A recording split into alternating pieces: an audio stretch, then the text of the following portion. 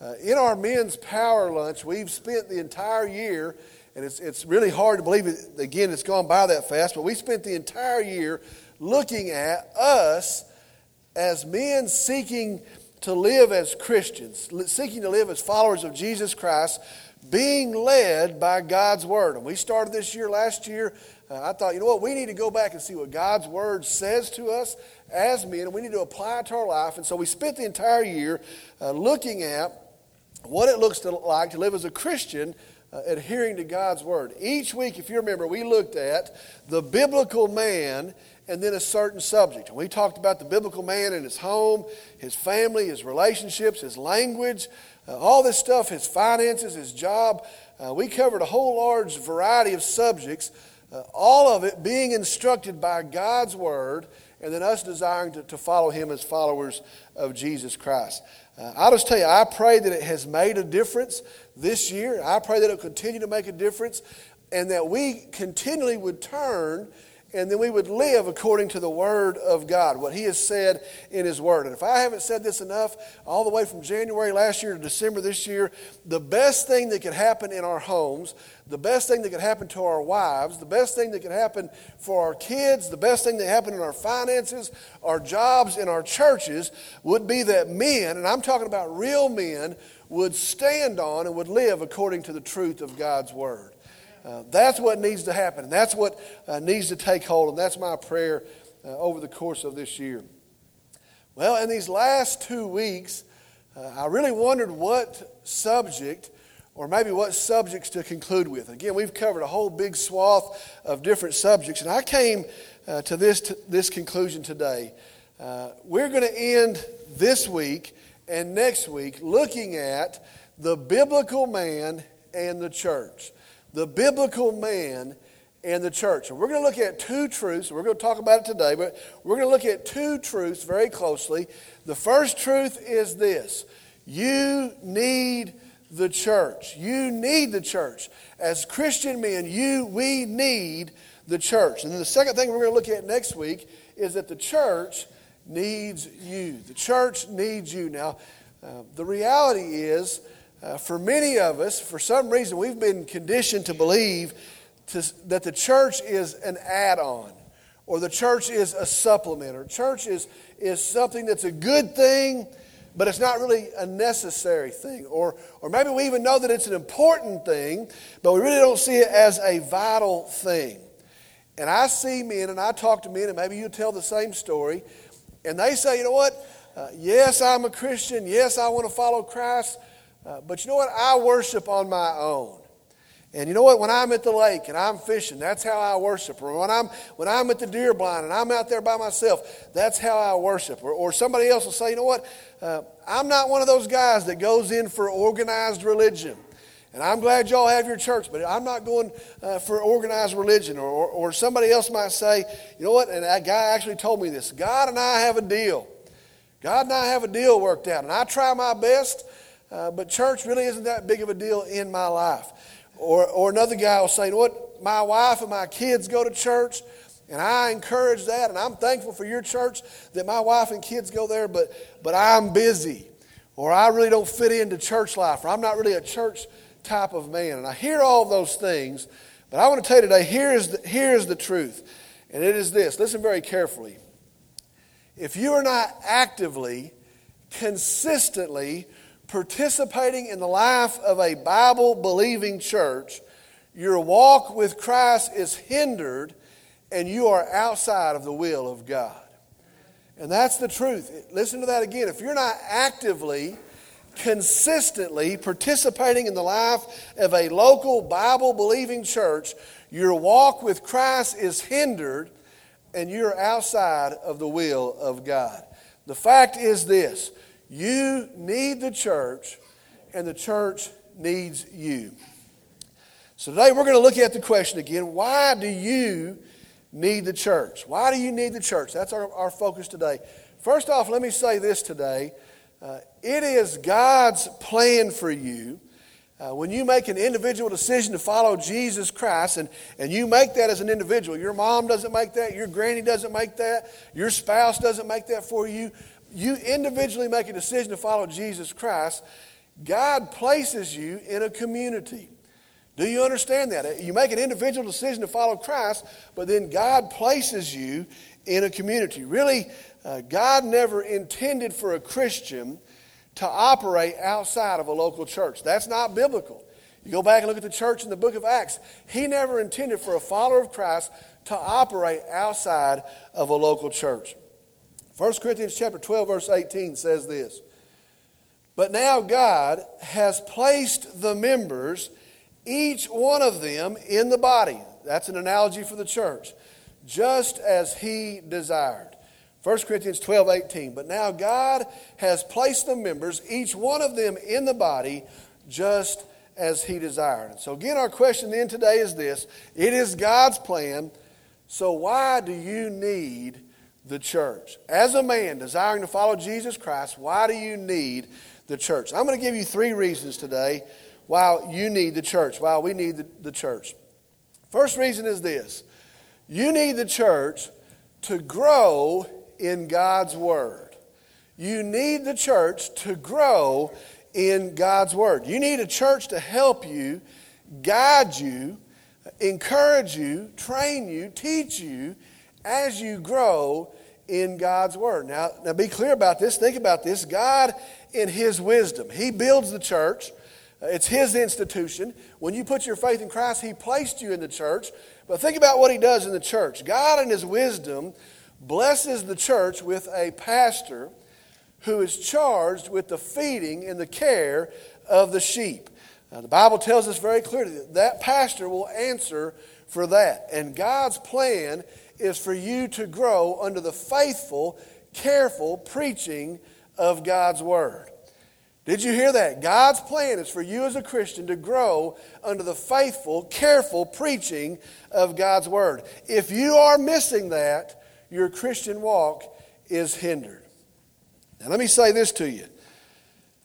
Not every person with a pulpit is a God-led, God-honoring preacher of God's Word. In fact, today, I'll just tell you very honestly, there's a lot of kooks in pulpits today. There's a lot of goofballs in pulpits today. There's a lot of evil men that are posing as preachers, preaching the truth in pulpits today.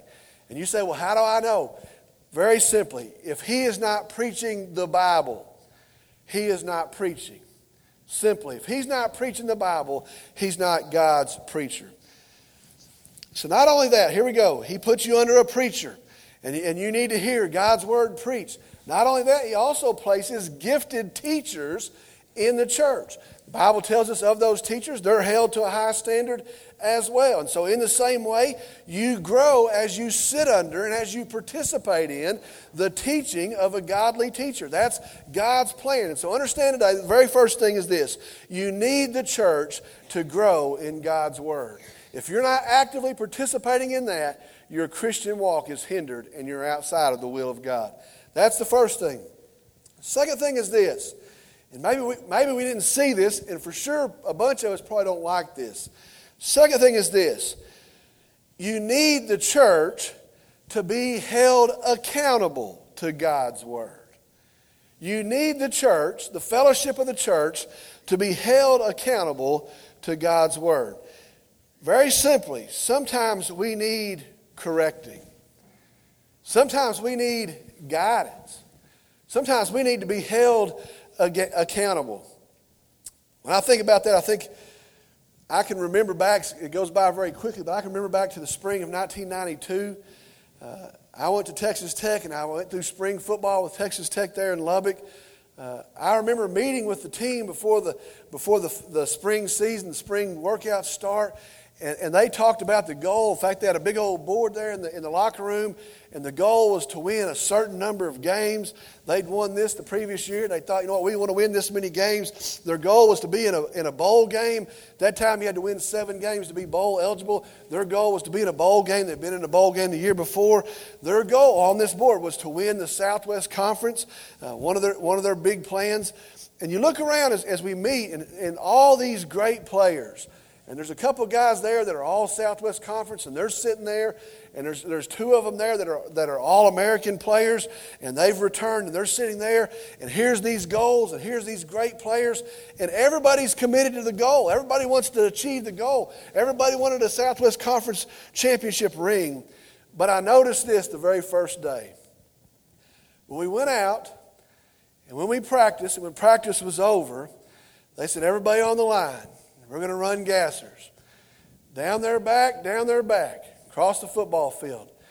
For the linemen, you have 35 seconds. If you're not going to make it in 35 seconds, we're going to add another gasser.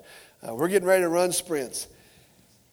The offensive coordinator held a clock in his hand, held a stopwatch in his hand. And I thought, you know what, all the way back to 7th grade with Coach Turner out here at the little middle school, intermediate school, you have to hold a clock in your hand.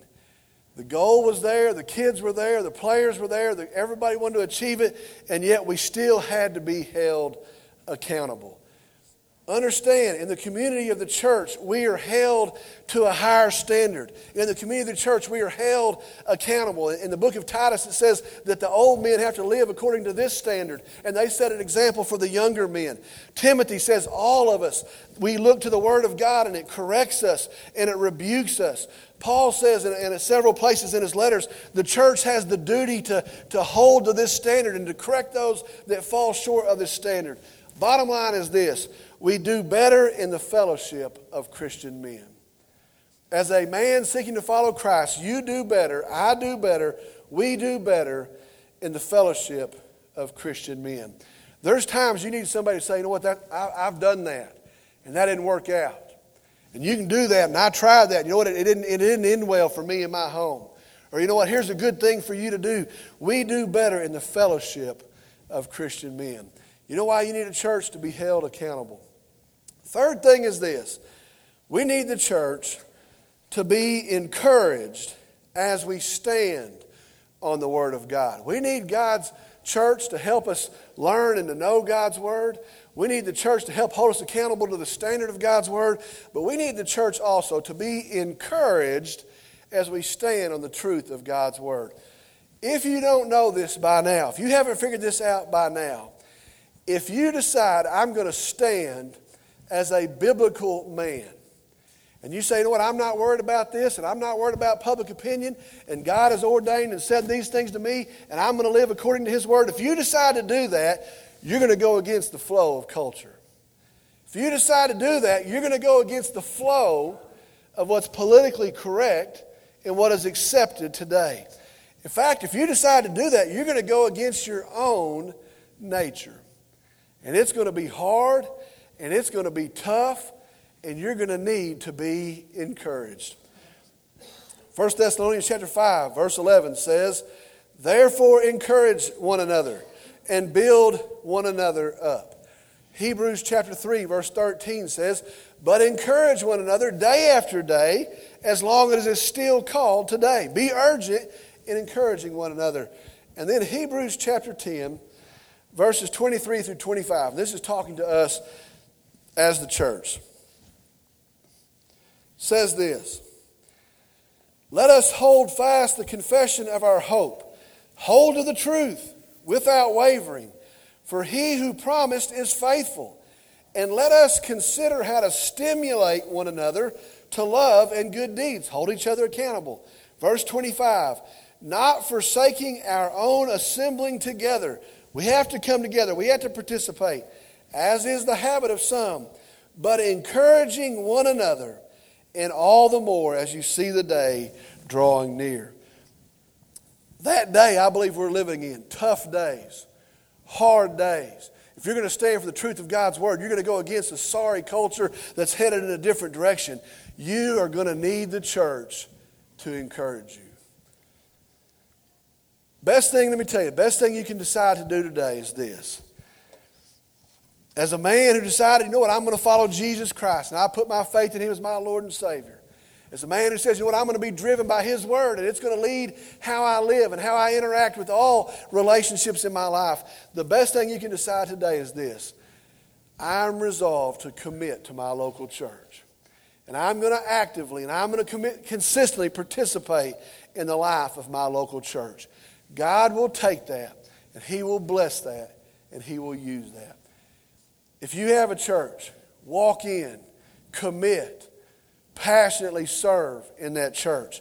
If you're not participating in a church, find a Bible-believing, Bible-preaching, gospel-focused church and belong to that church. God will take it. God will bless it. God will use it. I'm going to ask if you'll stand. I'll lead us in a word of prayer. We'll be dismissed.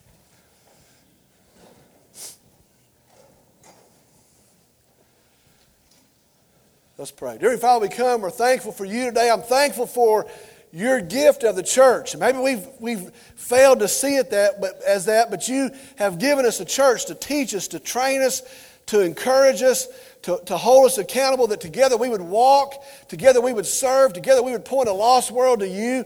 Help us to understand we need the church. It's not an add-on. It's not an addition to, but it's vital to our Christian walk. I pray that you'd forgive us where we've been off track, but help keep us in that perspective, with that focus. Let us commit to our local church. I pray for the men in this room today. Bless them.